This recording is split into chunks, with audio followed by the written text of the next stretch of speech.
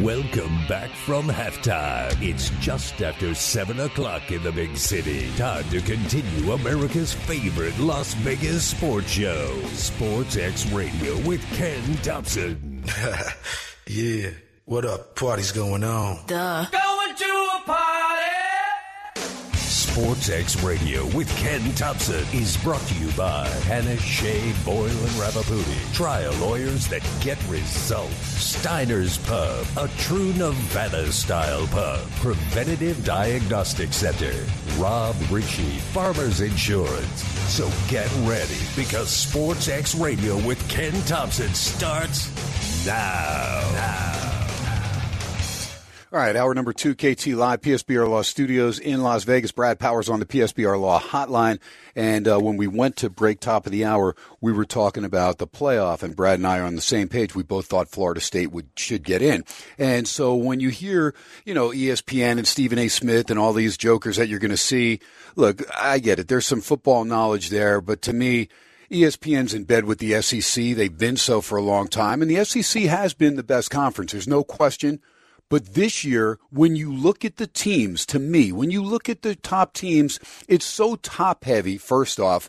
And you've got LSU. You've got 3 losses. Oh, by the way, one of them to Florida State for the second year in a row.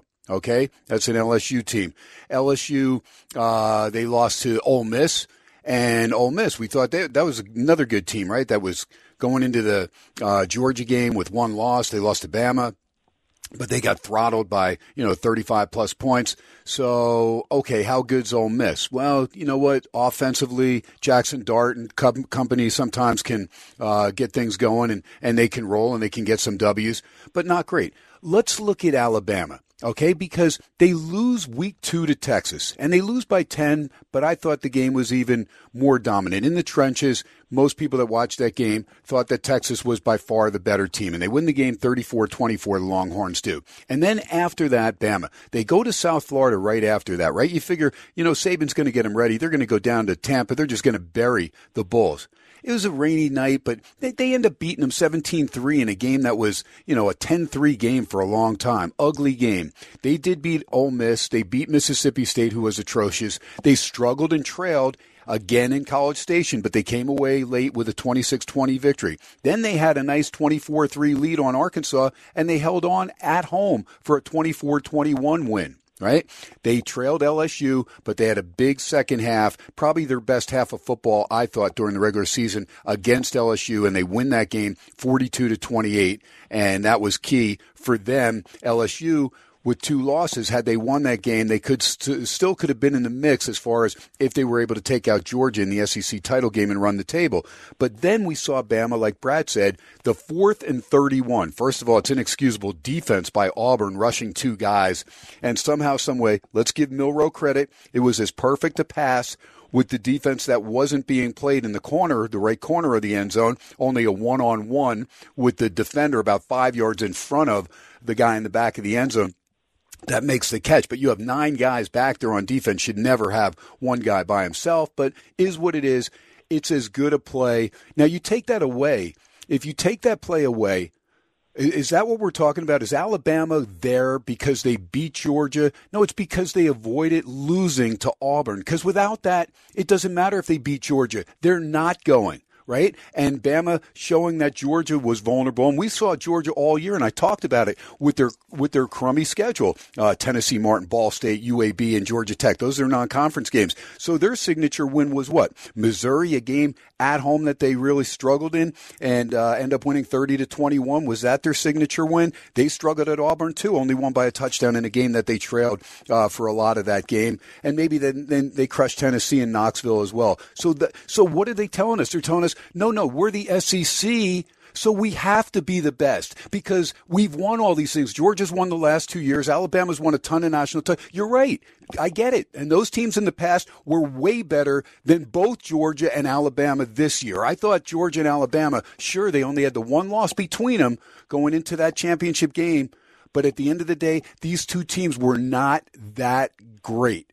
To me, they weren't great. They were really good teams, but they weren't great teams. And Milroe was a quarterback that you didn't even know if he was going to get out of the doghouse with Saban and turn things around. And sure, it's the Milroe miracle to beat Auburn. And ironically, that could be a play that ends up not only winning that game, the Iron Bowl, and helping them get into the game that beats Georgia in the championship game. And also, it could get them to a national title. I mean, Bama's good enough. There's no question. You give Saban a month to prepare and then a turnaround another week. He's good enough to beat any of these these other 3 teams that are in there. I don't care if it's Texas or Washington or Michigan. He's good enough to beat all of them with that amount of time. And Milroe has come of age. He's better. But that is still does not excuse what we're talking about here. We're talking about Florida State is a Power 5 team. They have an outstanding defense, right? A great defense. And so what are you going to do? Well, yeah, you're going to struggle in a game with a true freshman going up against that they didn't even know. All of a sudden, Rodemaker, who came back in the game against Florida, right, closed out that game. Then all of a sudden, literally a day and a half before this game coming up against Louisville, wait, he's in concussion protocol. What? How could he be in concussion protocol? You put him back in the game. So now all of a sudden he's got symptoms. Okay, maybe it's like whiplash, and they're telling us, okay, he didn't feel the symptoms until, I don't know, a day and a half before this game against Louisville. So, okay, so you want to be safe, side on caution, I get it. Okay, so Rodemaker doesn't play. So you throw Brock Glenn in there. This kid, no experience really, goes in there, does what he has to, took his lumps, got sacked 4 times, but at the end of the day, they find a way with the defense, special teams to come up, and they get the late scores. They put it away by 2 scores. They cover the spread. They take care of business. They win it 16-6. They finish 13-0. You cannot deny them because they're going to have a 4-year junior backup coming back. By the way, Rodemaker on the season, 510 yards passing, 5 touchdowns, no interceptions. So, and a 163.11 quarterback rating, which is higher than Jordan Travis, the starter, who has a 154.48 for the season. Now, I get it. Travis did a lot of great things. He threw for over 2,700 yards, 20 touchdowns, and 2 interceptions. But still, you cannot deny a coach like Mike Norvell, because if that's Nick Saban with a backup quarterback, they're going to give him an opportunity. If that's Kirby Smart after these 2 years, they're going to give him an opportunity to rely on the team, because that's what it is. It's a team, right? It's offense, defense, special teams. It's not just quarterback. Okay, I get it if it's an Aaron Rodgers and a guy like that, a guy that's, the main guy, like Jordan Travis. Yes, he's the main guy that makes the offense go. But their defense, if their defense sucked, then that's one thing. But still, it's a team game, and that's why I'm so ticked off, because it is a power conference, and it's not like Florida State didn't have some scares early on. They beat Boston College 31-29 in a game they trailed much throughout. They actually stole the game against Clemson at the end of the third quarter when they were trailing, and Clemson was driving again. They were down 7 or whatever it was, and Deloach makes a play, a strip sack, and returns it for a touchdown. That changed the whole complexion of that game in Death Valley, and they end up winning that game. And subsequently, they end up running the table. And then again, the defense was dominant against Louisville, and they took care of business. So they answered the bell, and it's a proud program. It's a Bobby Bowden team for years and years and years. And I'll just say, if Bobby Bowden was still alive and say he was in the middle of his coaching tenure, there's no way they denied Florida State. If they had a coach with the name, if Mike Norvell's not a bad coach, he's in his 4th year there at Florida State, but at the end of the day, people were second-guessing him after his 2nd year, like, is this guy going to even be there? They're already talking about Deion Sanders when he was still there in the HBCU league. So I'm just thrown for a big loop here, and I'm kind of bummed out. Brad, I'm going to let you weigh in, because I was just, going all over the place, but I'm really ticked off because, and when I hear these talking heads about how great Alabama is and it's what we want to see after TCU. Look, TCU still beat Michigan last year, right? In the playoff. They got in there. They still beat them. Yeah, they got throttled by Georgia. Oh, well, sometimes the team that wins the title is going to be that much better than the team they play. But you can't deny a team the opportunity if they get there and they run the table and they did everything they're supposed to do, like TCU did last year and Florida State did this year. Yeah, so, I mean, a lot of thoughts. I think the thing that most disturbs me, and, obviously, regardless, of where you come down to, best teams, most deserving and whatnot, and I mean, look, if it's truly best teams, then you know, I guess they tried. But I mean, obviously, I can make a case for Georgia. I can make a case for Ohio State. I can make a case for some other teams there if we're just truly going off of best teams. But I think now that I reflect on it, what bothers me, KT, the most is they were kind of setting it up.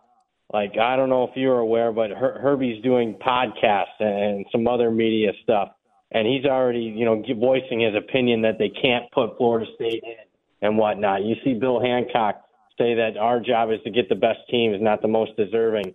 Stuff, I mean, this is the 10th year of the playoffs, stuff you've never heard anybody say. And I felt like they were setting all this up to leave Florida State out regardless of what they look like against Louisville. And that really bothers me because it just screams reality TV show. You mentioned earlier before the break, about the ESPN being in bed with the SEC. I hope folks don't overlook that comment because it's true. And what do we mean by that? Well, I mean, we're not talking millions of dollars here. We are talking billions with a B. The latest contract with ESPN and the SEC, $3 billion. So, you don't think they have a stake in getting an SEC team in there? I don't like that. That speaks, collusion, corruption. And to me, I've always said that college football really, mirrored our society. And when you just look at college football, I mean, it's literally a cross section of our country. I mean, every little different parts of the country, big cities, small college towns, red states, blue states, different socioeconomic backgrounds, different ethnic backgrounds. And for a long time, I thought it represented what was good about this country, the traditions, the pageantry. But now it's just all about the almighty dollar and, no different than a lot of the stuff you see in our general society. And I don't know.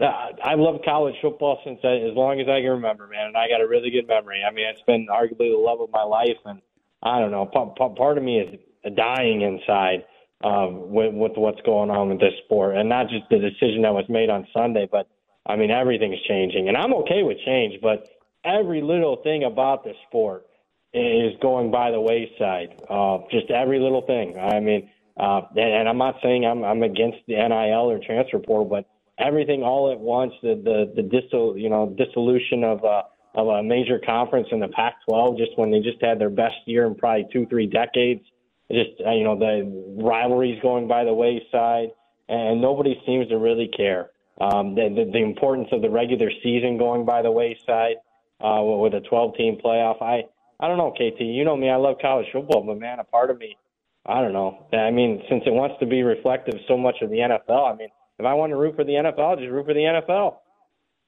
That is great stuff. Great stuff from Brad Powers. At Brad Powers 7, follow him on X, formerly known as Twitter, at Ken Thompson 87, at Sportscxradio. And couldn't have said it better. In fact, when I talked to Jerry Allen, the voice of the Oregon Ducks over there at Allegiant Stadium, Jerry's been the voice of the Oregon Ducks for 37 years. And I told him, I said, Jerry, when I walked in his booth there prior to the game against Washington on Friday and, got the hug, hadn't seen him in a while. And I said, Jerry, this, I just got the saddest feeling that this is the last Pac-12 game. He goes, I don't even want to think about it. He goes, I'll probably cry when it's all said and done. And probably wanted to cry a little bit more since Oregon just lost to Washington. But it was just all these people that I know, Roxy Bernstein, a lot of people that have been associated with the Pac-12 forever.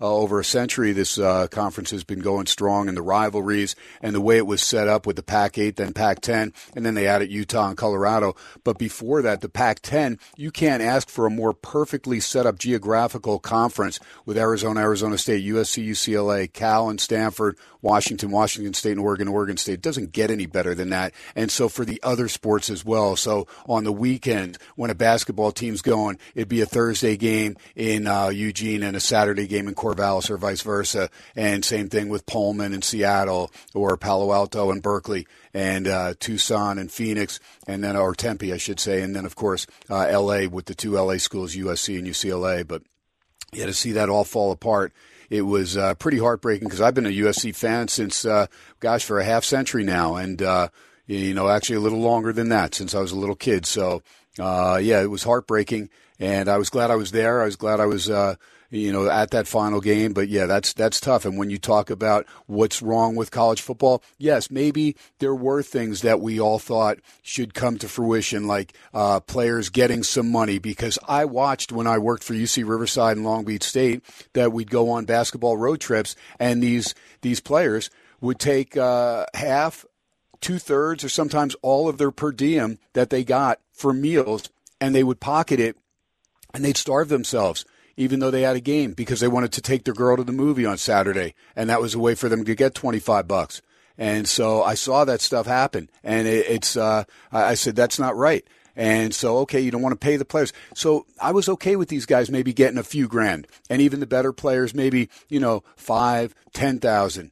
A month or something like that. But now it's in the millions. So how hard is it to get, a kid to go to practice that's got more money in his bank account than the coaching staff has? It's pretty, you don't know. And so yes, it will take away from the game. And then you're going to have, other guys like, why would I go play for a rookie contract in the NFL when I can go back to college and hit the transfer portal and have somebody bid an extra $2 million on me? Because I don't know if I'm ever even going to make it in the NFL, Brad. Yeah, I think that can actually be a positive for the sport to, have, some of the better players play longer. The paying of the players, I'm not bothered by, really not. I mean, considering that they're putting their bodies at risk. But there should have been a cap. Don't you think there should be? For Michigan. Okay. Yeah, get hurt. I want some of these high-profile players to make as much as possible. I just think when you combine that with they can transfer whenever they want without any penalty, I think that's not necessarily good in that regard. I wouldn't want to be a coach. I think you brought up something really sharp as far as, think about being a coach. You moved it, coaches, they move their families consistently. That they might be at 5 different jobs in a 10-year period. But say you've been a coach for 10 years and you finally have, worked up to maybe an SEC level running backs coach, and you're making $300,000-$400,000 just being a running backs coach in the SEC, but you've had to grind it through for 10 years, moving your family and whatnot, and all of a sudden the running back that you're coaching coming out of high school, 18 years old, and he's making $1 million plus, 18-year-old kid, and you're trying to coach him, and he's got more money than you. I don't know if that's going to necessarily sit well, to be honest with you. I don't know. Everyone asks me, what do I do? What do you think about it? Well, I don't know. Everything's changing. So, and you see today, I mean, we got legitimate starting quarterbacks. I mean, they hit the portal. I mean, guys that I didn't even dream of hitting the portal today. So, I don't know. There's just so much uncertainty that it's tough to price it. No doubt about it. Oklahoma, by the way, Dylan Gabriel hitting the transfer portal. They are very high on their freshman, Jackson Arnold. So I don't even know if they go to the portal, Oklahoma. Well, I'll give you some actual info that the market's overreacted to that. I like Oklahoma in that game. But now let's see how many more players for Oklahoma hit the portal. But they downgraded Oklahoma like 7 points. Jackson Arnold is not a 7-point downgrade from Dylan Gabriel. Yep, no doubt. I've got a buddy that's he's an OU grad, and he said, look, we've just been waiting our turn to get Jackson Arnold in there. We think he's the real deal, and he's a freshman, so we'll see indeed if he's able to come to fruition. But these are rumored destinations, and you tell me what you think. Riley Leonard to Notre Dame. You agree with that? You mentioned that yourself. Yeah, KT, I think I brought that up to you, about 6 weeks ago. Yep. Evan Stewart to Texas, I saw. Walter Nolan to Tennessee. Dante Moore from UCLA to Michigan State. DJ. Dante Moore, no. Aiden Childs is going to go to Michigan State. Okay. DJ Uiagalelei to Oregon. I don't know. Oregon. Yeah, I'm not sure on that one. I think Oregon's got higher aspirations than him. How about Cam Ward to Ohio State? Yeah, I could see that. Ohio State's going to get somebody. They have to upgrade from Kyle McCord. So, yeah, it'd have to be Cam Ward. And I don't know. Maybe they're in the Dante Moore sweepstakes. Okay, and then you've got others. Daquan Finn from Toledo, Tyler Van Dyke from Miami, Will Howard from Kansas State, and your old buddy Drew Pine from ASU, formerly Notre Dame, amongst the other ones you were talking about, McCord earlier today as well. and Dylan Gabriel we mentioned. So, a bunch of quarterbacks. And you saw Matt Rule, the head coach now of Nebraska, come out and says, look, it's $1 to $2 million to find a good, solid quarterback in the transfer portal. Yeah, I mean, that sounds like a lot, but, man, if you're talking about a legitimate starter in college football these days, I mean, that doesn't surprise me that that's the going rate. I mean, the probably should be the going rate considering how important they are. I mean, the committee told you how important the quarterback was. They dropped an unbeaten. I mean, you want to talk about Heisman Trophy, might as well give it to Jordan Travis because, I mean, the committee said, I mean, Jordan Travis is so valuable, let's get Florida State out of there because he's hurt. That is great. That is a clip that should be saved right there. That is fantastic and a great way to go to break. SportsX update, Jacksonville 28-21. They lead Cincinnati, so the game's already gone over. 52 seconds to go, third quarter. The Jags have the ball back on their own 8-yard line. 28-21. They trailed at 21-14. Browning's having a nice game throwing the football, but they now trail the Bengals 28-21, 10-point dogs, and the game's already gone up and over that total. Ken Thompson and Brad Powers, producer Mark Hoke. We will touch on the FCS, and we'll hit the NFL a little bit before we get out of here. But before we do, well, you know what? We'll take the break. We'll come back, and I'll give you that live read on Preventative Diagnostic Center and Dr. John Pierce. Live from Vegas, 101.5 FM K-Dawn, streaming live on the Odyssey app. You're listening to SportsX Radio with Ken Thompson, Brad Powers, producer Mark Hoke. We'll be right back, live from Vegas. Must put an end to the stress and strife. I think I want to live the sporty life. Good times. These are the good times. Leave your cares behind. A little Chic coming back here. It is KT on a big show Monday. Mark Hoke spinning the hits, little good times, and KT and Brad Powers not having a good time at Florida State's expense. We'll get back, finish up a little college football, touch on the NFL before we get out of here. Preventative Diagnostic Center, demographically, if you're between the ages of 40 and 72, you're pretty fortunate. Either if you live in the Vegas Valley or if you're coming out to visit us for some time, you can give a call right now, leave your name and number, and have the Preventative Diagnostic Center get back to you with that free educational consultation. Let them know Ken Thompson Sports Radio sent you. You have the 702 area code. Jot it down right now, 534-7900, 534-7900, 534-7900. The only scanner of its kind in the region. It gives you early detection before signs and symptoms of more than 24 ailments like heart disease and lung disease. It is PD Center, Preventative Diagnostic Center. Comfortable scan takes just a few minutes. A few days later, you get a detailed report from a board-certified radiologist. Heart CT scan and calcium score special. Doesn't get any better than this. Even if you don't want to get all your organs checked out, which I know you probably do, but get in there and take advantage of the major special that's been going on now. This is year number 3. They put this thing together, and it is solid. Get you in the door, and it doesn't get any better than this. You find out about your heart. You get a heart CT scan and calcium score. It's a $600 value. Costs you $125. Your significant other is absolutely free. So the two of you get in there, take advantage of this. $125, $1,200 value. Make sure the arteries aren't clogging up. Guys, don't get blindsided by that Widowmaker. Ladies, know that heart disease is #1 killer of women annually here in the United States. 534-7900. PDCenterLV.com is the website, PDCenterLV.com. Make sure you tell them KT SportsX Radio sent you. I'm with Brad Powers here, halfway through hour number 2 here on a big show Monday, and really laying in as far as our feelings. And again, I did not talk to Brad at all. I haven't talked to him until just tonight on the show. Saw one of his plays that he made as far as a bowl game, and Brad taking his time because there are a lot of potential players that are going to be sitting out and or people that are transferring in this transfer portal. So you got to be careful instead of just jumping on stuff. And there's nobody better than Brad Powers as far as closing line value. Not the greatest year, but he told you right here, he said there were a couple plays I remember. Boise State, he loved them against UNLV, and Boise State was in control most of that game, took care of business. There were several other ones that he had. Texas, he said Texas will blow out Oklahoma State. They dominated that game.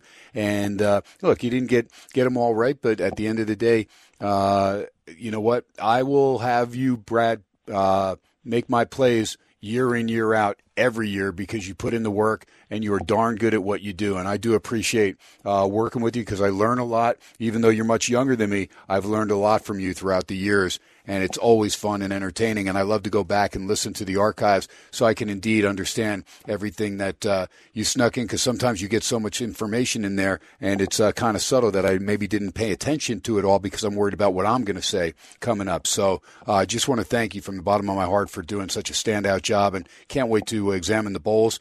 But last word as far as those 2 playoff games, the way they have them set up now, which I'm kind of bummed because I was hoping we could at least have the traditional Michigan-Washington Rose Bowl and get the Big Ten and Pac-12 to close it out, but didn't happen that way. So you get Texas and Washington in the Sugar Bowl, and you get Michigan and Alabama. And, I those are 2 coaches that I dislike the most in Harbaugh and Saban. And look, I got respect. More for Saban. Probably than Harbaugh, because I really think this cheating stuff probably is pretty in detail, but they haven't gotten into it, and it'll go by the wayside, and he'll probably be in the NFL potentially with a national title under his belt. But I don't know. I don't think Michigan will win the game against Alabama unless Milroe chokes. If he plays anything like he's been playing the last few games, I think Alabama takes care of business. Where are you on that game? Yeah, similar thought process. Look, I mean, obviously I'm really upset with what the committee did, but, I mean, at least on paper we do have 2 good semifinals. We'll see if it plays out that way. I know I too, wanted a traditional Big Ten, Pac-12 Rose Bowl to close it out, but I'm sure they're okay with Alabama, Michigan in the Rose Bowl. It should get a monster TV rating because, hey, that's what this is about. It's about TV ratings. It's about money. Speaking of money, I think if you want to make a positive EV bet, I think Alabama is the side. I would not be a bit surprised Alabama closes I'm not saying they're going to close a 3-point favorite, but I would not be a bit surprised Alabama closes 1.5 here. I think, you're right. Milroe plays a clean game. They're going to win.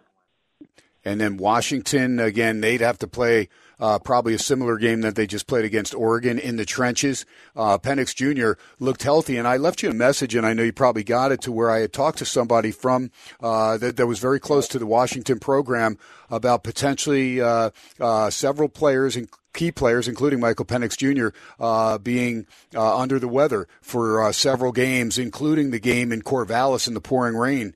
And don't know. Again, I don't know how accurate it is. I'm sure there's people close to the program that could probably attest to that, but I guess they didn't want it out there in the open and whatnot. And so if it was hidden, it was hidden. But this is something I found out from somebody that, I have a lot of respect for, that's very close to the program. And Michael Penix Jr. didn't look like he was hurting at all, because initially, you and I talked about it going into the Oregon game, and that may have been, part of the reason that you were leaning heavily on Oregon. Number one, Bo Nix was playing outstanding, and Michael Penix Jr., the last 5 games had really declined majorly over what he'd put up the first 6 or 7 games.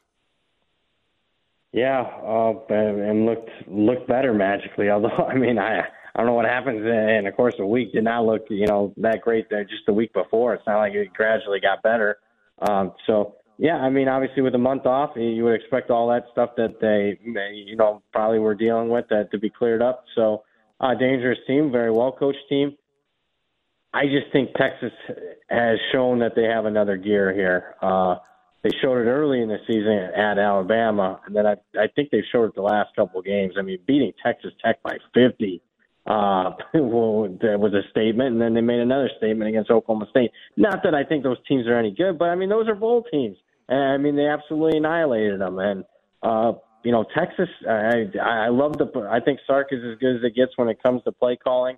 I mean, I think what makes Texas different than maybe even anybody left, they balanced on offense and defense, because that defensive front with Sweat in the middle, that's a pretty elite group. So I bet Texas here, KT. I respect DeBoer and I respect Washington, but I like the Longhorns. Yeah, and I will say this, that McMillan healthy makes that Washington offense much more diverse. Much more diverse, because I'll just tell you this, from the press box, he was open all night, and they just missed him on a couple other big plays.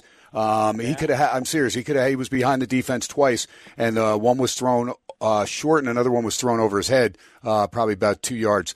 That could have been a touchdown. So, that gave Penix Jr. another solid weapon that he didn't have for, healthy for at least 5 or 6 games during the season. But I agree. And what would be even bigger for college football, I don't think anything, than to have an Alabama-Texas rematch where Alabama's only loss was to the Longhorns in Tuscaloosa. And I think the ratings would be through the roof. I think it may be the highest rated game ever in college football if it was Alabama and Texas. Going to be tough to beat that Texas USC game, the 05 season, 06 Rose Bowl. You had to bring that up, Powers? Come on, man. You got to go back to that game. There's so many things that led to that. And that's kind of it's funny because that was kind of the end of an era. That's where, the SEC started their stuff the very next season. That was Keith Jackson's final call. I don't know. That just, to me, that's what was the epitome of college football. And it's kind of been a little bit downhill since then. The only time I ever got mad at Pete Carroll because I said, you know what? I don't care if they beat us. Just don't let him run to his right. That's all. I don't care. Make him go left. If he runs it in going left, I'm okay with it. If I can, just don't let him go to his throwing arm and roll right. And that's exactly what he did. I'm watching this. I'm going, this is sick. They lost. And I knew he was going to make it in. Vince Young, gosh dang it. But Reggie Bush needs to be. I don't know if he needs to get the football, but he needs to be in on the play when they came. 4th and 1. Yeah, 4th and 1. Reggie Bush not on the field. Go figure that one out too. Yeah. A little bit crazy. BP, real quick, let's jump over to FCS because my producer, Mark Hoke, and I was watching that game. I watched that blocked extra point by North Dakota State at Montana State, and all of a sudden a pin dropping outside of the North Dakota State fans that had traveled out to Bozeman. And there was just something like in my brain going, nah. And so I just and then all of a sudden it blocked. And I'm just going, no. I go, that's unreal. And I literally tweeted it out right away. And I texted Mark Hoke within a second after, because I figured he's probably watching, but I didn't know because sometimes he's working and he'll go back and watch later, or maybe he's listening. And I didn't know. And I just saw that. And I just said, you know what? That's a great organization right there that finds a way to win games. And that was a big time win. And yes, we could have that North Dakota State, South Dakota State rematch from last year and another Jackrabbit win in Frisco. But at the end of the day, listen, I got to sneak that in on them. But they're playing South Dakota. What do you make that line? Because I've seen 17.5 on the Montana game against Furman on Friday, but I did not see any lines out yet. So what would you make that line? South Dakota beat them during the regular season. Do you make that a pick 'em, or is North Dakota State the favorite? Oh, North Dakota State will be favored by probably a touchdown on the road. All right. What about South Dakota State over Villanova? Going to be a significant point spread, probably close to 3 touchdowns. And Albany and Idaho, because Idaho was very lucky to beat Southern Illinois. Southern Illinois' defense is real. Yeah, they were. The Southern Illinois coach, I was tweeting it. Everybody's tweeting about Florida State and stuff, and I was watching that late-night game. I couldn't believe the clock management by the Southern Illinois coach at the end of regulation. Idaho, by a touchdown. Yeah, and they probably have a better chance against a team like Albany, that's for sure. So you got North Dakota State, Idaho, South Dakota State, and Montana, right? Bobby Houck, what a job he's done with that Grizzly team. Yeah, they turned around. They made a quarterback change in the middle of the season. Because keep in mind, they dropped a game where they were 17-point favorite, got dominated. They almost lost to Ferris State, a good D2 team. They were really struggling there. But, yeah, these got to turn around. And I will say this. Obviously last week's game, Montana State, North Dakota State, I mentioned it was like a semifinal game, not a game that's played, in the round of 16. But I'm looking at my power ratings. 8 of the top 10 teams are still left. So it's a really good quarterfinal round here. I know North Dakota State's a veteran squad that's won it a bunch of times. Any chance of a psychological letdown because you just won in Bozeman and now you're going to South Dakota? Because they beat you, right? If North Dakota State had beaten them during the regular season. They already beat you earlier this year. Yeah, they already beat them, so they should be dialed in. Yeah, it should be fun. All right, take our final break of the night, come back with Brad Powers, and hit the NFL a little bit. BP doing good stuff, and I think he's got a bowl game that he already gave out. I don't know if there's any value left, but we're going to do a bowl special next week, and BP's going to be heading to the Army-Navy game. BP, real quick, do I have a chance? I know the line's going up, and Army's favored 2.5. Chicago Bills licking his chops. He thinks he's going to take me out again. Can Navy do it for me? No, KT, Army's up side. Not with great confidence. I haven't released anything yet, but I think Army's the side this week. You're going off that Air Force shutout?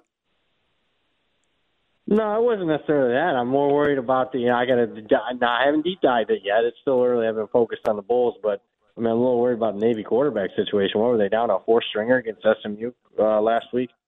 Yeah. No doubt, and they got down big time, ended up scoring 14-0 by the way points, but they got buried. By the way, 28-28, 9:27 to go fourth quarter. Jake Browning for Cincinnati. Jake Browning looking like he's watching this Washington. He's probably got these Washington, Oregon highlights in his head. He's 24 of 28 for 300 yards and a touchdown. He's only been sacked one time. Trevor Lawrence has thrown for 208 and 2 touchdowns. And he's been sacked once as well. Jacksonville, only 53 yards rushing on 19 carries. Cincinnati, 104 yards rushing on 21 carries. So the Bengals right now, so far so good if you got the points. Game flying over the total, but 28-28 on Monday Night Football. SportsCxRadio, Ken Thompson, Brad Powers. We come back, wrap things up. Keep it right here, 101.5 FM KDAWN, streaming live on that Odyssey app, AUDACY, live from Vegas. We'll be right back.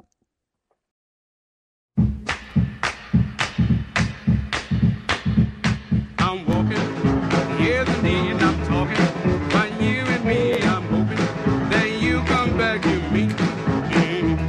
I'm lonely as I can be. I'm waiting for your little Fats Domino, baby. I'm walking. come back to me. Big Show Monday. Mark Hoke spinning the hits here. KT, Brad Powers finishing things up on a Big Show Monday. Miss any part of the show, use that rewind feature that Odyssey offers. AUDACY, free worldwide app. Download it now. Or follow at Ken Thompson 87 at SportsXRadio, and I'll have the archives pinned about 45 minutes after the program. Update real quick. St. Louis, after the first period at the Fortress, leading our Golden Knights 1-0. Knights on a 2-game winning streak, went off a minus 196 the total. But the Blues have the only goal after 1. Arizona after 2 added a goal, 6-0. Looks like a tennis score, a little 6-love on Washington. Other 4 games final, Montreal did double up on Seattle 4-2. 2-1 Winnipeg, also doubling up on Carolina at home in Manitoba 2-1. 4-0 Tampa shut out Dallas at home, and Philly a 2-1 home win at Pittsburgh. So it looks like all the home teams are going to win. Let's hope the Golden Knights come back and win that game to make it 6 out of 6. 22-21, Cal Poly Slow leads in Corvallis over Oregon State. 3:35 to go first half on the hardwood. College basketball, only 5 games. Other games as far as D1 action, Purdue blew out Iowa. Tom Edey had a big night, 87-68. 97-83, Arkansas beat Furman, get the win in the cover there in Fayetteville. Alabama, 89-65, win by 24, but laying 26. Arkansas State, the Red Wolves come back, get a backdoor cover. And North Dakota State at home, a win and a cover of the 3 points at home. 83-78, they beat San Jose State. East Carolina, 63-52, beat Maryland Eastern Shore, but did not get the cover in that game. And then as far as NBA, Pacers surprised the Celtics shorthanded, 122-112, stays under the 244.5, but they were 4.5-point dogs. They get the win, and the Pelicans lead the Kings right now in Sacktown, 8:45 to go first half, 43-37, and again tied at 28 with 8 minutes to go. Bengals and Jags from Jacksonville. Jags closed minus 10. Total was 41. You're already sitting at 56. Brad Powers with me. BP, very impressive Sunday night game by Jordan Love. The best he's looked. And they took care of business. They were able to hold on. I know a controversial no call there at the end on Valdez-Scantling. Should have been pass interference, but also the personal foul a couple plays earlier with Mahomes going out of bounds. There was no personal foul. He got hit in the shoulder, got hit hard, and he was still in bounds, so should have never been called. But really one of the more impressive games that Green Bay's played. And now they find themselves sitting at 6-6 in their last 5 games. They have one team at 500 and the other 4 teams well under 500. So, they should be able to go, 3-2, 4-1, and potentially make the playoffs there in the NFC. Yeah, I mean, surprising. A lot of it has to do with their improvements on the offense side. Started to find their way a little bit in that Chargers game and really, showed out early on in that Detroit game. Shocked many, including myself. So, Three straight outright wins for them. I thought, they even go back, they probably should have won the Steelers game, and then beat what's turning out to be a pretty good Rams team by 17. So they're playing about as well as anybody in the NFL right now, and surprising because I certainly didn't see it with how bad they were at the start. Lions got a big lead, hold on, beat the Saints 33-28. Derek Carr got knocked out of that game. Jameis Winston did what he could, and Taysom Hill, but Lions still get the win. They go to 9-3. That's impressive stuff. How good is Detroit? Are they? They're good, but you don't have them playoff wise good enough to beat Philly or San Fran. I concur. I would even. I mean, depending on what Dallas team, what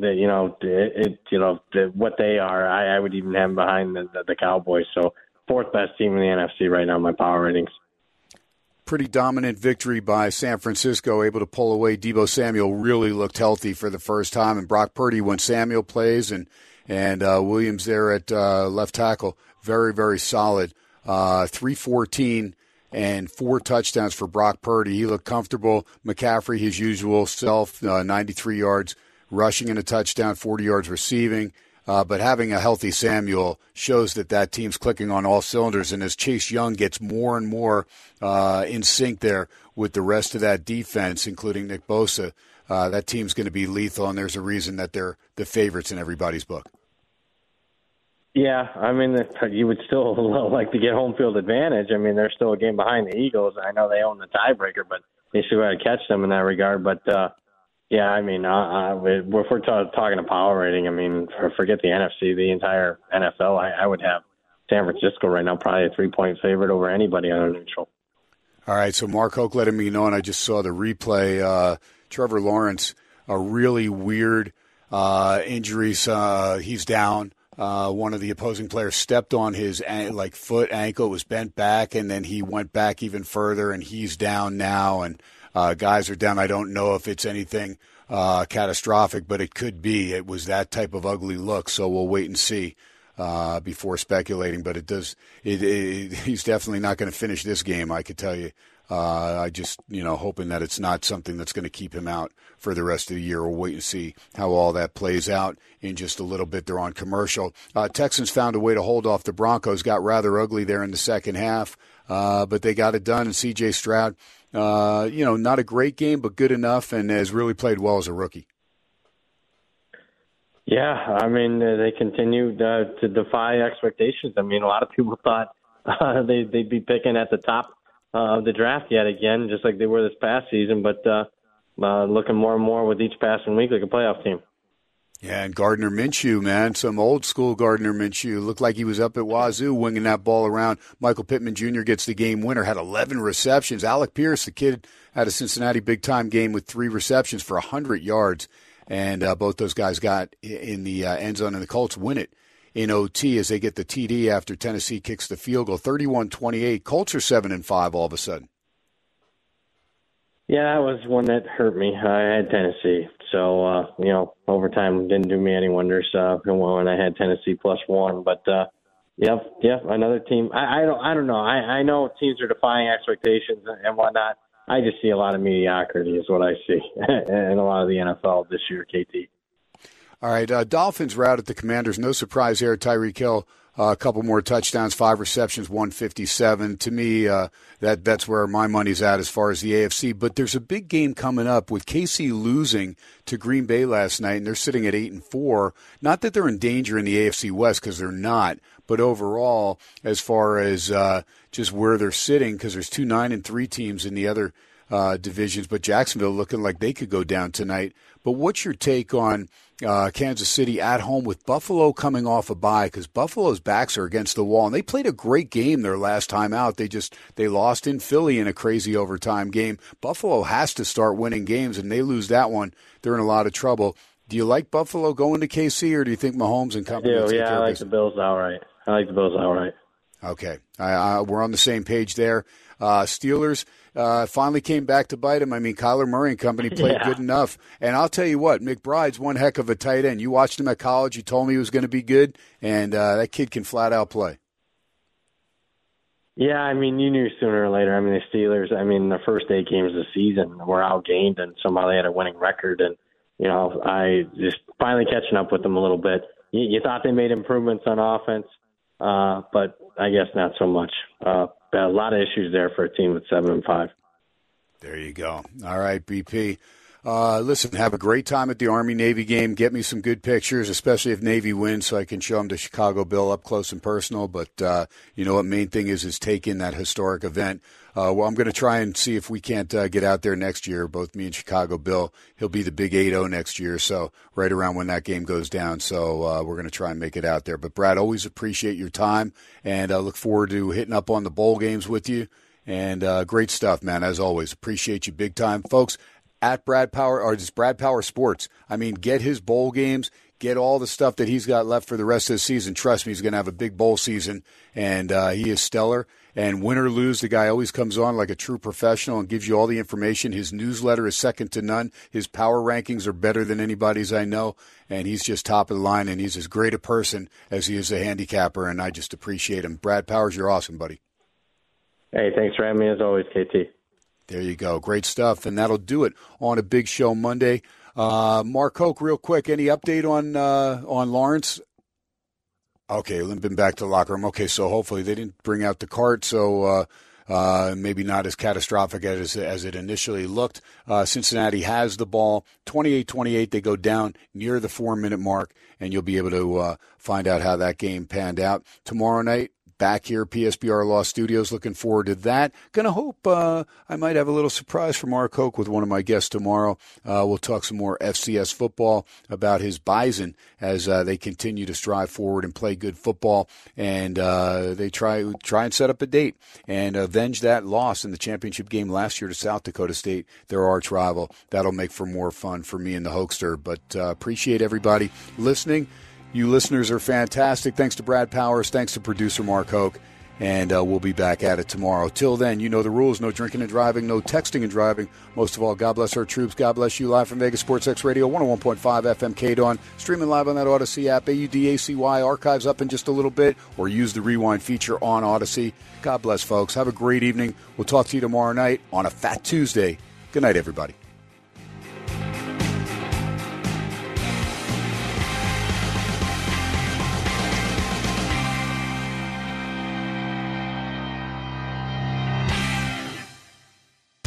Welcome back from halftime. It's just after 7 o'clock in the big city. Time to continue America's favorite Las Vegas sports show, SportsX Radio with Ken Thompson.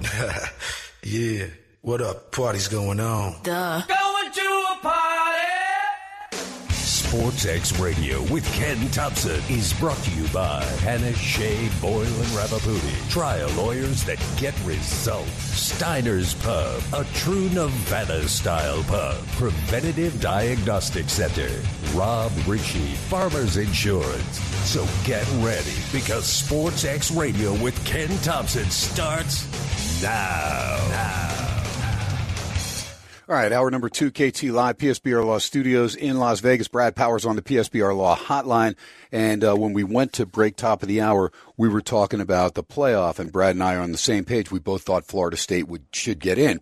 And so when you hear, ESPN and Stephen A. Smith and all these jokers that you're going to see, look, I get it. There's some football knowledge there, but to me, ESPN's in bed with the SEC. They've been so for a long time, and the SEC has been the best conference. There's no question. But this year, when you look at the teams, to me, when you look at the top teams, it's so top-heavy, first off. And you've got LSU. You've got 3 losses. Oh, by the way, one of them to Florida State for the second year in a row. Okay? That's an LSU team.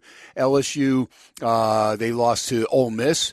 And Ole Miss, we thought that was another good team, right? That was going into the Georgia game with 1 loss. They lost to Bama. But they got throttled by, 35-plus points.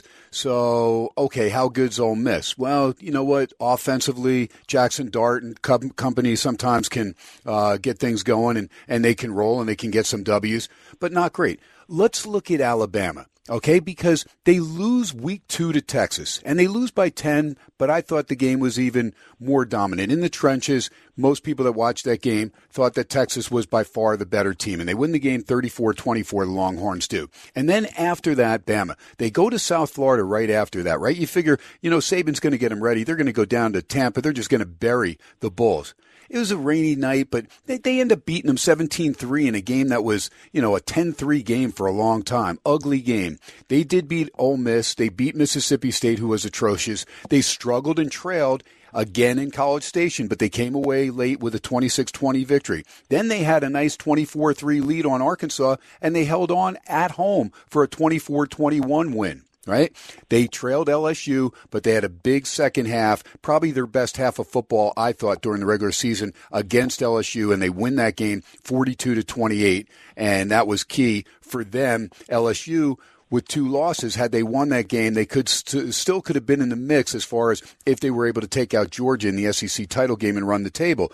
But then we saw Bama, like Brad said, the 4th and 31. First of all, it's inexcusable defense by Auburn, rushing 2 guys. And somehow, some way, let's give Milroe credit. It was as perfect a pass with the defense that wasn't being played in the corner, the right corner of the end zone, only a one-on-one with the defender about 5 yards in front of the guy in the back of the end zone. That makes the catch, but you have 9 guys back there on defense. Should never have one guy by himself, but is what it is. It's as good a play. Now, you take that away. If you take that play away, is that what we're talking about? Is Alabama there because they beat Georgia? No, it's because they avoided losing to Auburn, because without that, it doesn't matter if they beat Georgia. They're not going. Right? And Bama showing that Georgia was vulnerable. And we saw Georgia all year, and I talked about it with their crummy schedule. Tennessee, Martin, Ball State, UAB, and Georgia Tech. Those are non-conference games. So their signature win was what? Missouri, a game at home that they really struggled in and end up winning 30-21. Was that their signature win? They struggled at Auburn, too. Only won by a touchdown in a game that they trailed for a lot of that game. And maybe then they crushed Tennessee and Knoxville as well. So what are they telling us? They're telling us, no, we're the SEC, so we have to be the best because we've won all these things. Georgia's won the last 2 years. Alabama's won a ton of national titles. You're right. I get it. And those teams in the past were way better than both Georgia and Alabama this year. I thought Georgia and Alabama, sure, they only had the one loss between them going into that championship game. But at the end of the day, these 2 teams were not that great.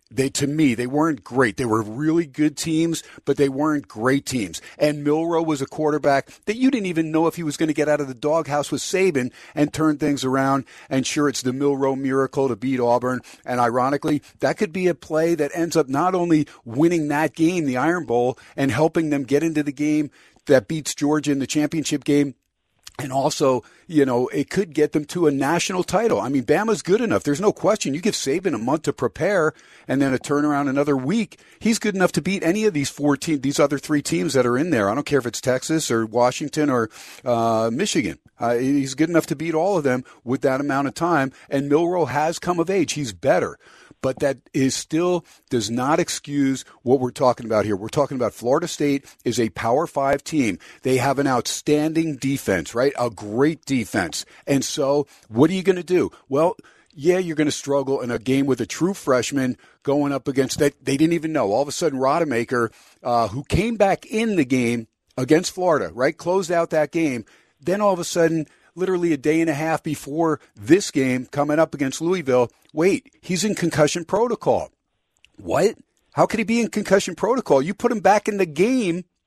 So now all of a sudden he's got symptoms. Okay, maybe it's like whiplash, and they're telling us, okay, he didn't feel the symptoms until, I don't know, a day and a half before this game against Louisville. So, okay, so you want to be safe, side on caution, I get it. Okay, so Rodemaker doesn't play. So you throw Brock Glenn in there. This kid, no experience really, goes in there, does what he has to, took his lumps, got sacked 4 times, but at the end of the day, they find a way with the defense, special teams to come up, and they get the late scores. They put it away by 2 scores. They cover the spread. They take care of business. They win it 16-6. They finish 13-0. You cannot deny them because they're going to have a 4-year junior backup coming back. By the way, Rodemaker on the season, 510 yards passing, 5 touchdowns, no interceptions. So, and a 163.11 quarterback rating, which is higher than Jordan Travis, the starter, who has a 154.48 for the season. Now, I get it. Travis did a lot of great things. He threw for over 2,700 yards, 20 touchdowns, and 2 interceptions. But still, you cannot deny a coach like Mike Norvell, because if that's Nick Saban with a backup quarterback, they're going to give him an opportunity. If that's Kirby Smart after these 2 years, they're going to give him an opportunity to rely on the team, because that's what it is. It's a team, right? It's offense, defense, special teams. It's not just quarterback. Okay, I get it if it's an Aaron Rodgers and a guy like that, a guy that's, the main guy, like Jordan Travis. Yes, he's the main guy that makes the offense go. But their defense, if their defense sucked, then that's one thing. But still, it's a team game, and that's why I'm so ticked off, because it is a power conference, and it's not like Florida State didn't have some scares early on. They beat Boston College 31-29 in a game they trailed much throughout. They actually stole the game against Clemson at the end of the third quarter when they were trailing, and Clemson was driving again. They were down 7 or whatever it was, and Deloach makes a play, a strip sack, and returns it for a touchdown. That changed the whole complexion of that game in Death Valley, and they end up winning that game. And subsequently, they end up running the table. And then again, the defense was dominant against Louisville, and they took care of business. So they answered the bell, and it's a proud program. It's a Bobby Bowden team for years and years and years.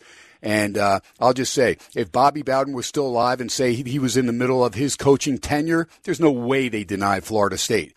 If they had a coach with the name, if Mike Norvell's not a bad coach, he's in his 4th year there at Florida State, but at the end of the day, people were second-guessing him after his 2nd year, like, is this guy going to even be there? They're already talking about Deion Sanders when he was still there in the HBCU league. So I'm just thrown for a big loop here, and I'm kind of bummed out. Brad, I'm going to let you weigh in, because I was just, going all over the place, but I'm really ticked off because, and when I hear these talking heads about how great Alabama is and it's what we want to see after TCU. Look, TCU still beat Michigan last year, right? In the playoff. They got in there. They still beat them. Yeah, they got throttled by Georgia. Oh, well, sometimes the team that wins the title is going to be that much better than the team they play. But you can't deny a team the opportunity if they get there and they run the table and they did everything they're supposed to do, like TCU did last year and Florida State did this year. Yeah, so, a lot of thoughts. I think the thing that most disturbs me, and, obviously, regardless, where you come down to, best teams, most deserving and whatnot, then, look, if it's truly best teams, then I guess they tried. But, obviously, I can make a case for Georgia. I can make a case for Ohio State. I can make a case for some other teams there if we're just truly going off of best teams. But I think now that I reflect on it, what bothers me, KT, the most is they were kind of setting it up. Like, I don't know if you're aware, but Herbie's doing podcasts and some other media stuff. And he's already, voicing his opinion that they can't put Florida State in and whatnot. You see Bill Hancock say that our job is to get the best teams, not the most deserving stuff. This is the 10th year of the playoffs, stuff you've never heard anybody say. And I felt like they were setting all this up to leave Florida State out regardless of what they look like against Louisville. And that really bothers me because it just screams reality TV show. You mentioned earlier before the break, about the ESPN being in bed with the SEC. I hope folks don't overlook that comment because it's true. And what do we mean by that? Well, we're not talking millions of dollars here. We are talking billions with a B. The latest contract with ESPN and the SEC, $3 billion. So, you don't think they have a stake in getting an SEC team in there? I don't like that. That speaks, collusion, corruption. And to me, it also, I've always said that college football really, mirrored our society. And when you just look at college football, it's literally a cross section of our country. Every little different parts of the country, big cities, small college towns, red states, blue states, different socioeconomic backgrounds, different ethnic backgrounds. And for a long time, I thought it represented what was good about this country. the traditions, the pageantry. But now it's just all about the almighty dollar, and no different than a lot of the stuff you see in our general society. And I don't know. I've loved college football since as long as I can remember, man. And I got a really good memory. I mean, it's been arguably the love of my life, and I don't know. Part of me is dying inside with what's going on with this sport, and not just the decision that was made on Sunday, but I mean, everything's changing, and I'm okay with change, but every little thing about the sport is going by the wayside. Just every little thing. I mean, and I'm not saying I'm against the NIL or transfer portal, but everything all at once. The dissolution of a major conference in the Pac-12, just when they just had their best year in probably 2-3 decades. Just the rivalries going by the wayside, and nobody seems to really care. The importance of the regular season going by the wayside.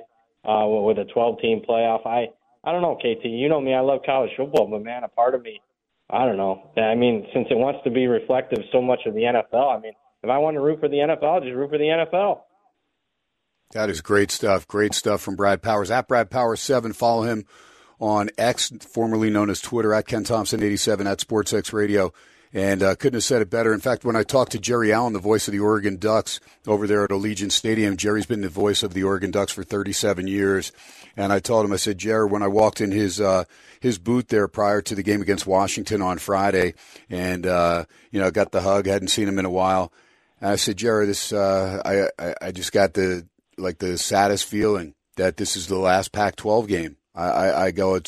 He goes, I don't even want to think about it. He goes, I'll probably cry when it's all said and done. And probably wanted to cry a little bit more since Oregon just lost to Washington. But it was just all these people that I know, Roxy Bernstein, a lot of people that have been associated with the Pac-12 forever.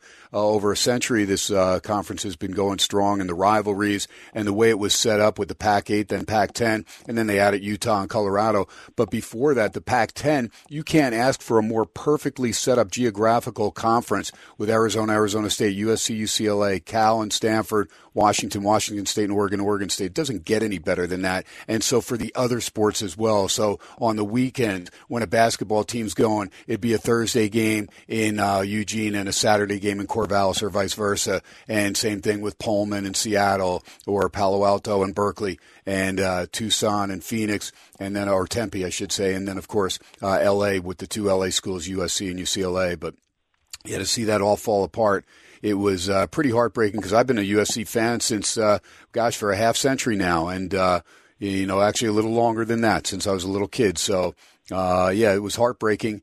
And I was glad I was there. I was glad I was, at that final game. But, yeah, that's tough. And when you talk about what's wrong with college football, yes, maybe there were things that we all thought should come to fruition, like players getting some money. Because I watched when I worked for UC Riverside and Long Beach State that we'd go on basketball road trips, and these players would take half, 2/3, or sometimes all of their per diem that they got for meals, and they would pocket it, and they'd starve themselves, even though they had a game, because they wanted to take their girl to the movie on Saturday, and that was a way for them to get $25.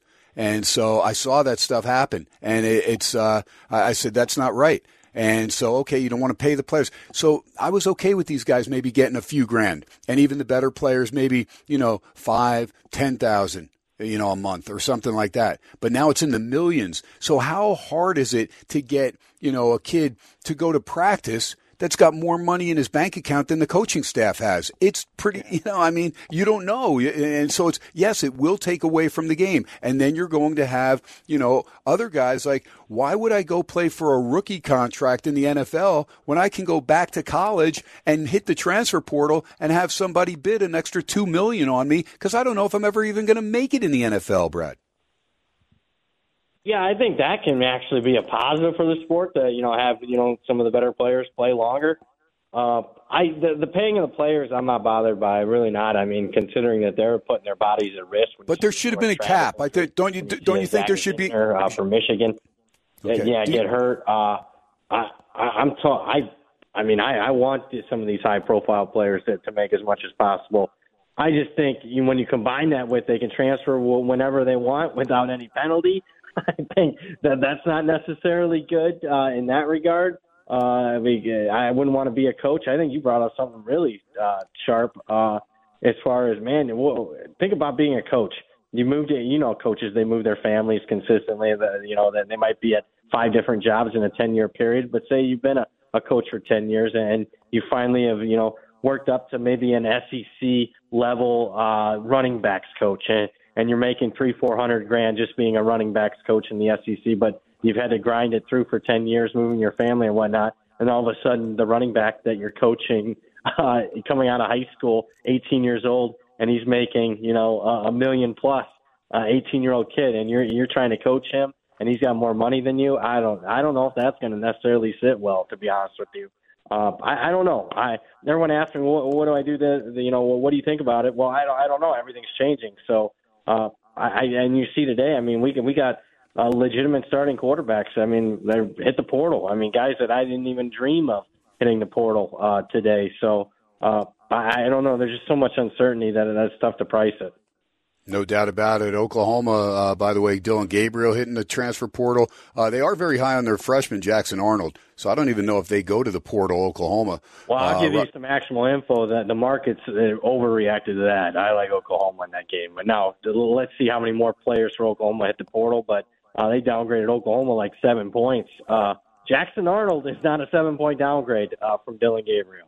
Yep, no doubt. I've got a buddy that's he's an OU grad, and he said, look, we've just been waiting our turn to get Jackson Arnold in there. We think he's the real deal, and he's a freshman, so we'll see indeed if he's able to come to fruition. But these are rumored destinations, and you tell me what you think. Riley Leonard to Notre Dame. You agree with that? You mentioned that yourself. Yeah, KT, I think I brought that up to you, about 6 weeks ago. Yep. Evan Stewart to Texas, I saw. Walter Nolan to Tennessee. Dante Moore from UCLA to Michigan State. DJ. Dante Moore, no. Aiden Childs is going to go to Michigan State. Okay. DJ Uiagalelei to Oregon. I don't know. Oregon. Yeah, I'm not sure on that one. I think Oregon's got higher aspirations than him. How about Cam Ward to Ohio State? Yeah, I could see that. Ohio State's going to get somebody. They have to upgrade from Kyle McCord. So, yeah, it'd have to be Cam Ward. And I don't know. Maybe they're in the Dante Moore sweepstakes. Okay, and then you've got others. DeQuan Finn from Toledo, Tyler Van Dyke from Miami, Will Howard from Kansas State, and your old buddy Drew Pine from ASU, formerly Notre Dame, amongst the other ones you were talking about, McCord earlier today as well. And Dylan Gabriel we mentioned. So, a bunch of quarterbacks. And you saw Matt Rule, the head coach now of Nebraska, come out and says, look, it's $1 to $2 million to find a good, solid quarterback in the transfer portal. Yeah, I mean, that sounds like a lot. But, man, if you're talking about a legitimate starter in college football these days, I mean, that doesn't surprise me that that's the going rate. I mean, probably should be the going rate considering how important they are. I mean, the committee told you how important the quarterback was. They dropped an unbeaten. I mean, you want to talk about Heisman Trophy, might as well give it to Jordan Travis because, I mean, the committee said, Jordan Travis is so valuable, let's get Florida State out of there because he's hurt. Grad, that is great. That is a clip that should be saved right there. That is fantastic and a great way to go to break. SportsX Radio update: Jacksonville 28-21. They lead Cincinnati, so the game's already gone over. 52 seconds to go, third quarter. The Jags have the ball back on their own 8-yard line. 28-21. They trailed at 21-14. Browning's having a nice game throwing the football, but they now trail the Bengals 28-21, 10-point dogs, and again, the game's already gone up and over that total. Ken Thompson and Brad Powers, producer Mark Hoke. We will touch on the FCS, and we'll hit the NFL a little bit before we get out of here. But before we do, well, you know what? We'll take the break. We'll come back, and I'll give you that live read on Preventative Diagnostic Center and Dr. John Pierce. Live from Vegas, 101.5 FM K-Dawn, streaming live on the Odyssey app. You're listening to SportsX Radio with Ken Thompson, Brad Powers, producer Mark Hoke. We'll be right back live from Vegas. Must put an end to the stress and strife. I think I want to live the sporty life. Good times. These are the good times. Leave your cares behind. A little Chic coming back here. It is KT on a big show Monday. Mark Hoke spinning the hits. Little good times and KT and Brad Powers not having a good time at Florida State's expense. We'll get back, finish up a little college football, touch on the NFL before we get out of here. Preventative Diagnostics Center, demographically, if you're between the ages of 40 and 72, you're pretty fortunate, either if you live in the Vegas Valley or if you're coming out to visit us for some time. You can give a call right now, leave your name and number, and have the Preventative Diagnostic Center get back to you with that free educational consultation. Let them know Ken Thompson SportsX Radio sent you. You have the 702 area code. Jot it down right now, 534-7900, 534-7900, 534-7900. The only scanner of its kind in the region. It gives you early detection before signs and symptoms of more than 2 dozen ailments like heart disease and lung disease. It is PD Center, Preventative Diagnostic Center. Comfortable scan takes just a few minutes. A few days later, you get a detailed report from a board-certified radiologist. Heart CT scan and calcium score special. Doesn't get any better than this.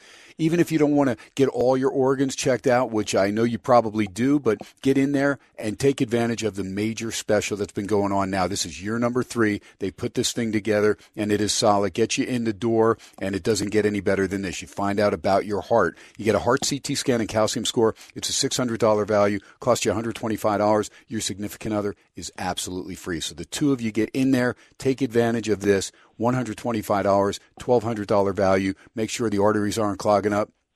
Guys, don't get blindsided by that widowmaker. Ladies, know that heart disease is #1 killer of women annually here in the United States. 534-7900. PDCenterLV.com is the website, PDCenterLV.com. Make sure you tell them KT SportsX Radio sent you. I'm with Brad Powers here, halfway through hour number 2 here on A Big Show Monday, and really laying in as far as our feelings. And again, I did not talk to Brad at all. I haven't talked to him until just tonight on the show.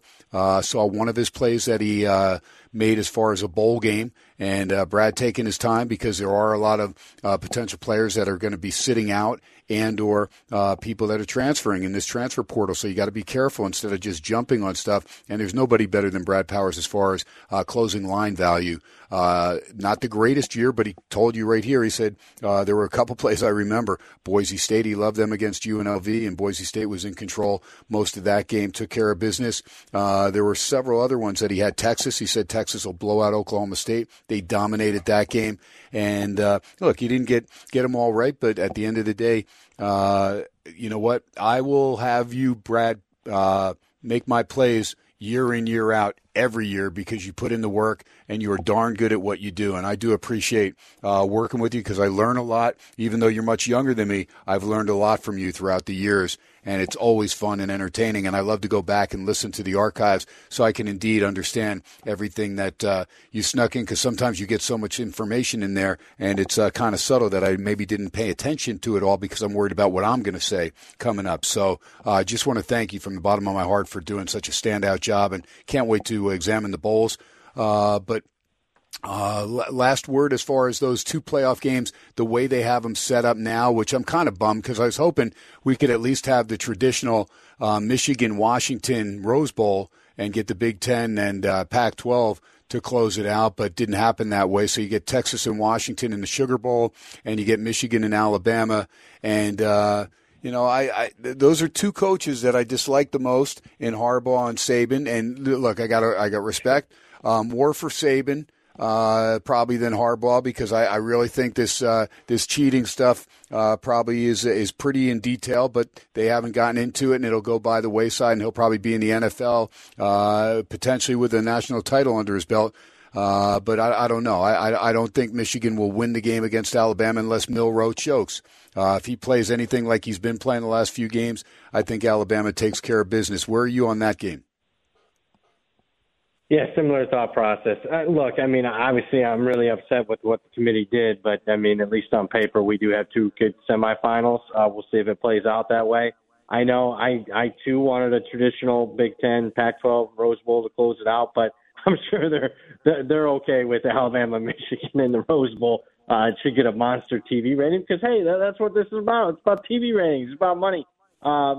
Speaking of money, I think if you want to make a positive EV bet, I think Alabama is the side.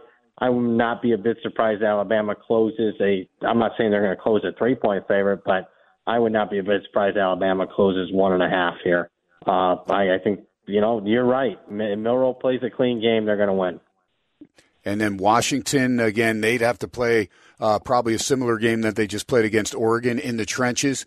Penix Jr. looked healthy, and I left you a message, and I know you probably got it, to where I had talked to somebody from that was very close to the Washington program about potentially several players and key players, including Michael Penix Jr., being under the weather for several games, including the game in Corvallis in the pouring rain.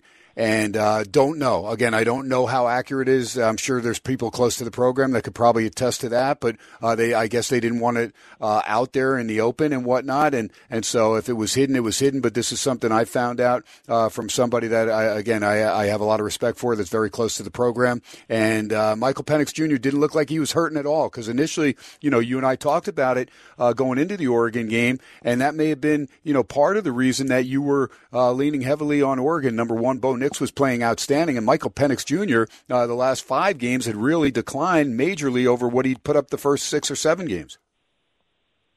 Yeah, and looked better magically. Although, I don't know what happens in the course of a week. Did not look, that great there just the week before. It's not like it gradually got better.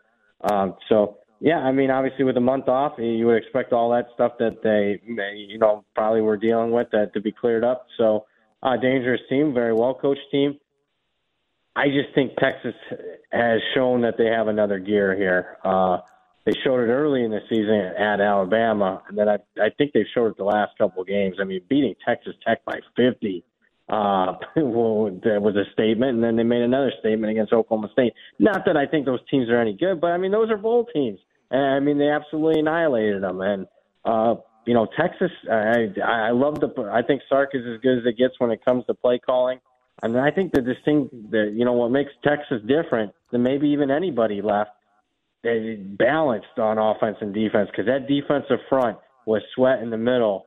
That's a pretty elite group. So I bet Texas here, KT. I respect DeBoer, and I respect Washington, but I like the Longhorns.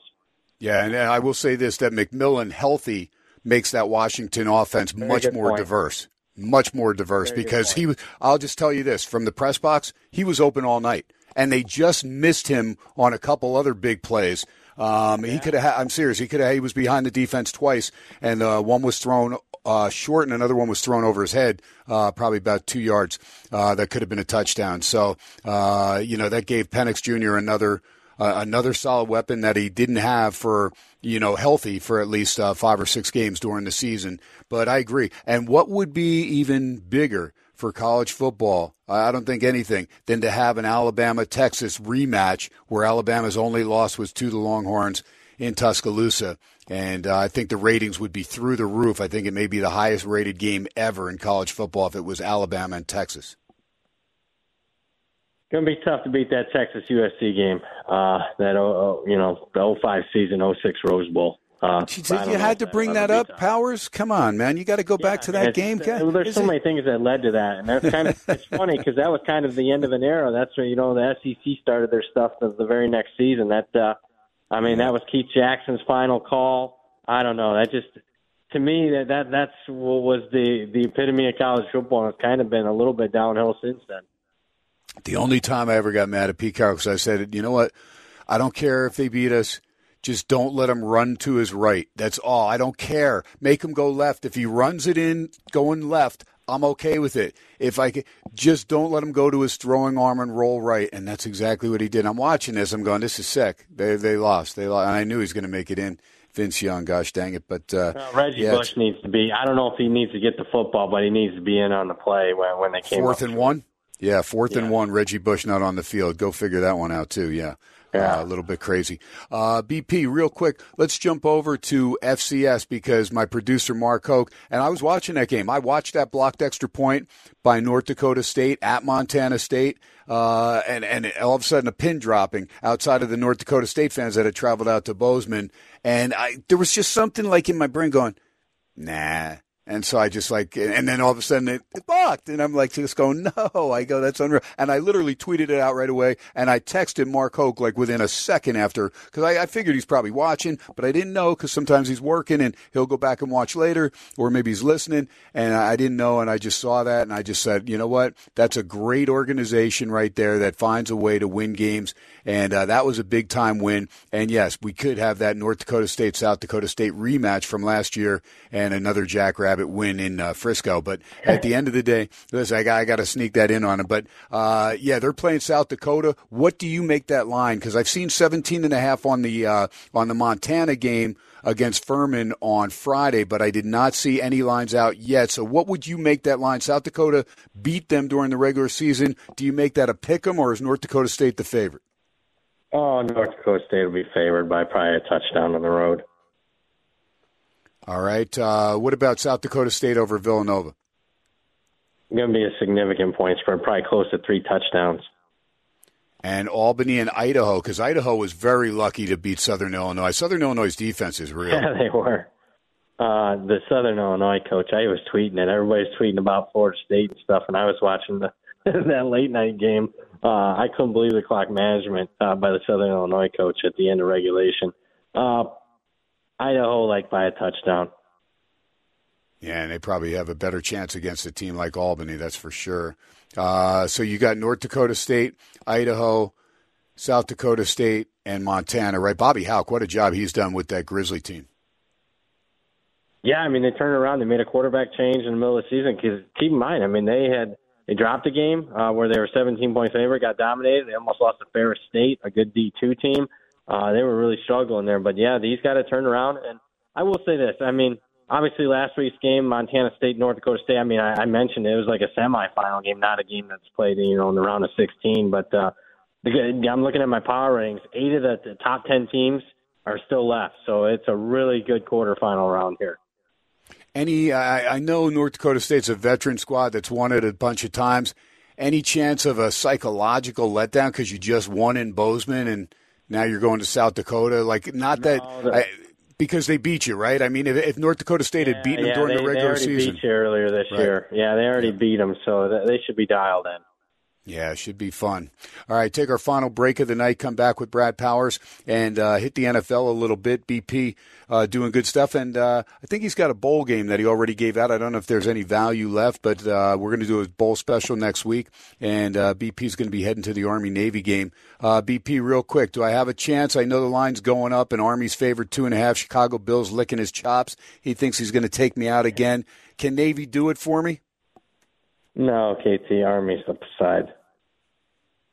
Not with great confidence. I haven't released anything yet, but I think Army's the side this week. You're going off that Air Force shutout?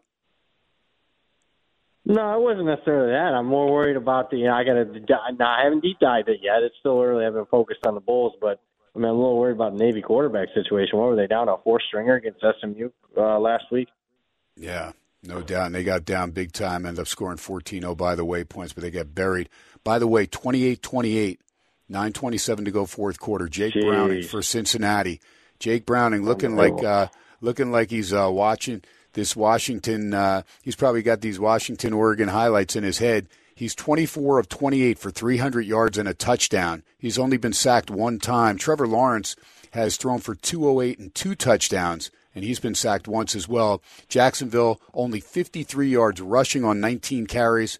Cincinnati, 104 yards rushing on 21 carries. So the Bengals right now, so far so good if you got the points. Game flying over the total, but 28-28 on Monday Night Football. SportsCxRadio, Ken Thompson, Brad Powers. We come back, wrap things up. Keep it right here, 101.5 FM KDAWN, streaming live on that Odyssey app, AUDACY, live from Vegas. We'll be right back.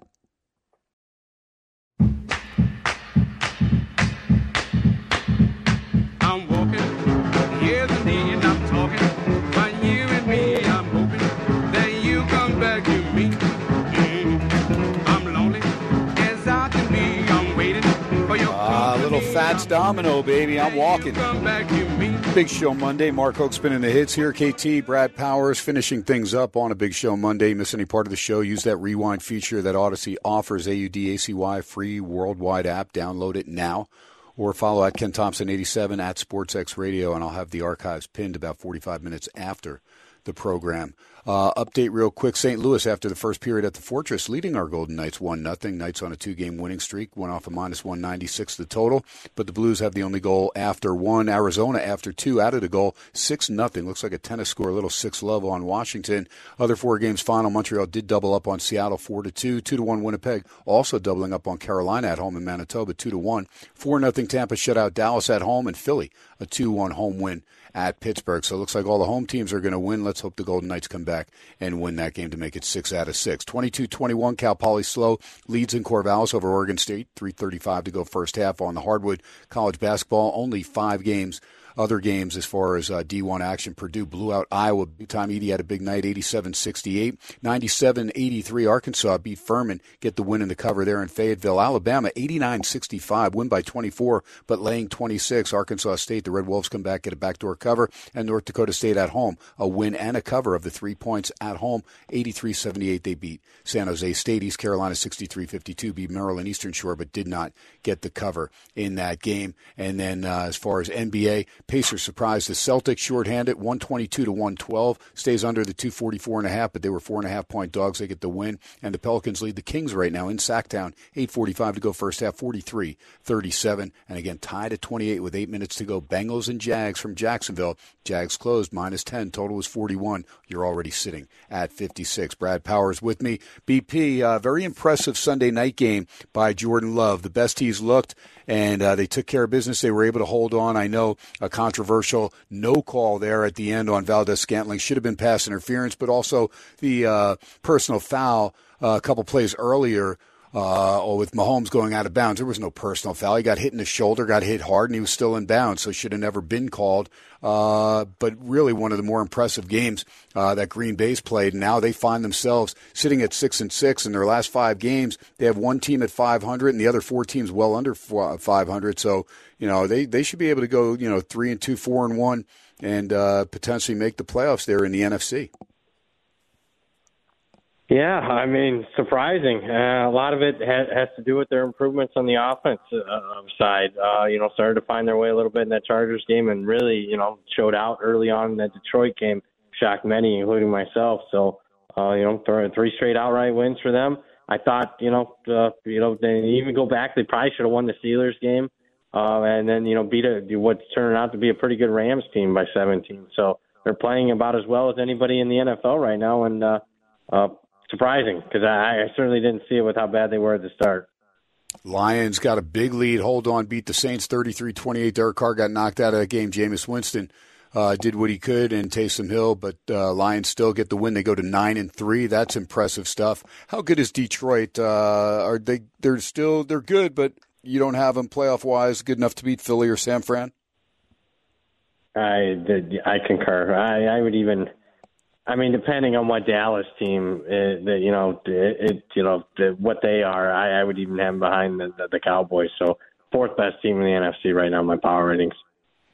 Pretty dominant victory by San Francisco, able to pull away. Deebo Samuel really looked healthy for the first time, and Brock Purdy, when Samuel plays, and Williams there at left tackle, very, very solid. 314. And 4 touchdowns for Brock Purdy. He looked comfortable. McCaffrey, his usual self, 93 yards rushing and a touchdown, 40 yards receiving. But having a healthy Samuel shows that team's clicking on all cylinders. And as Chase Young gets more and more in sync there with the rest of that defense, including Nick Bosa, that team's going to be lethal, and there's a reason that they're the favorites in everybody's book. Yeah, I mean, you would still like to get home field advantage. I mean, they're still a game behind the Eagles. I know they own the tiebreaker, but they should have to catch them in that regard. But, yeah, I mean, if we're talking a power rating, I mean, forget the NFC, the entire NFL, I would have San Francisco right now probably a 3-point favorite over anybody on a neutral. All right, so Mark Hoke letting me know, and I just saw the replay. Trevor Lawrence, a really weird injury. He's down. One of the opposing players stepped on his foot, ankle, was bent back, and then he went back even further, and he's down now, and guys are down. I don't know if it's anything catastrophic, but it could be. It was that type of ugly look, so we'll wait and see before speculating, but he's definitely not going to finish this game, I could tell you. I just, hoping that it's not something that's going to keep him out for the rest of the year. We'll wait and see how all that plays out in just a little bit. They're on commercial. Texans found a way to hold off the Broncos. Got rather ugly there in the second half, but they got it done. And C.J. Stroud, not a great game, but good enough, and has really played well as a rookie. Yeah, I mean, they continue to defy expectations. I mean, a lot of people thought they'd be picking at the top of the draft yet again, just like they were this past season, but looking more and more with each passing week like a playoff team. Yeah, and Gardner Minshew, man, some old-school Gardner Minshew. Looked like he was up at Wazoo winging that ball around. Michael Pittman Jr. gets the game winner, had 11 receptions. Alec Pierce, the kid, had a Cincinnati big-time game with 3 receptions for 100 yards.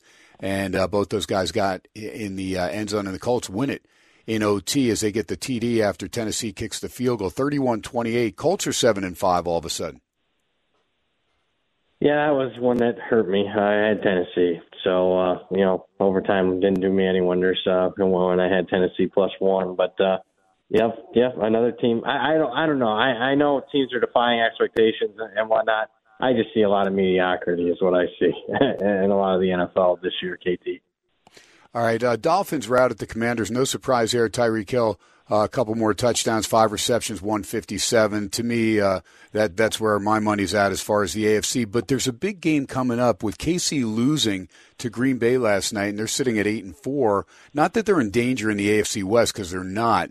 But overall, as far as just where they're sitting, because there's 2 9-3 teams in the other divisions, but Jacksonville looking like they could go down tonight.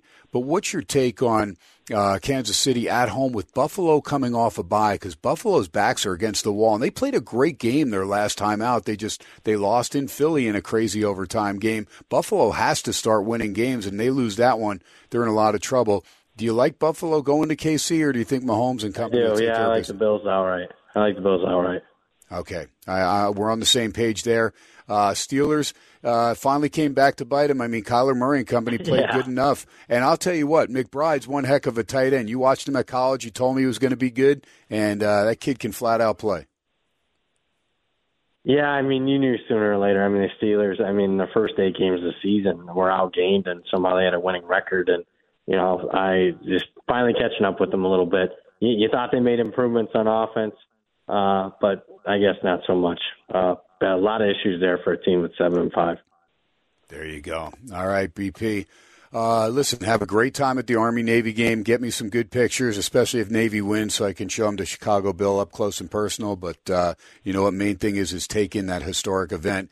Well, I'm going to try and see if we can't get out there next year, both me and Chicago Bill. He'll be the big 8-0 next year, so right around when that game goes down. So we're going to try and make it out there. But, Brad, always appreciate your time, and I look forward to hitting up on the bowl games with you. And great stuff, man, as always. Appreciate you big time. Folks, at Brad Power, or just Brad Power Sports. I mean, get his bowl games, get all the stuff that he's got left for the rest of the season. Trust me, he's going to have a big bowl season, and he is stellar. And win or lose, the guy always comes on like a true professional and gives you all the information. His newsletter is second to none. His power rankings are better than anybody's I know, and he's just top of the line, and he's as great a person as he is a handicapper, and I just appreciate him. Brad Powers, you're awesome, buddy. Hey, thanks for having me as always, KT. There you go. Great stuff. And that'll do it on a big show Monday. Mark Hoke, real quick, any update on Lawrence? Okay, limping back to the locker room. Okay, so hopefully they didn't bring out the cart, so maybe not as catastrophic as it initially looked. Cincinnati has the ball. 28-28, they go down near the 4-minute mark, and you'll be able to find out how that game panned out. Tomorrow night, back here, PSBR Law Studios. Looking forward to that. Going to hope I might have a little surprise for Mark Hoke with one of my guests tomorrow. We'll talk some more FCS football about his Bison as they continue to strive forward and play good football. And they try and set up a date and avenge that loss in the championship game last year to South Dakota State, their arch rival. That'll make for more fun for me and the Hokester. But appreciate everybody listening. You listeners are fantastic. Thanks to Brad Powers. Thanks to producer Mark Hoke. and we'll be back at it tomorrow. Till then, you know the rules. No drinking and driving, no texting and driving. Most of all, God bless our troops. God bless you. Live from Vegas, Sports Radio, 101.5 FM KDAWN. Streaming live on that Odyssey app, AUDACY. Archives up in just a little bit, or use the rewind feature on Odyssey. God bless, folks. Have a great evening. We'll talk to you tomorrow night on a Fat Tuesday. Good night, everybody.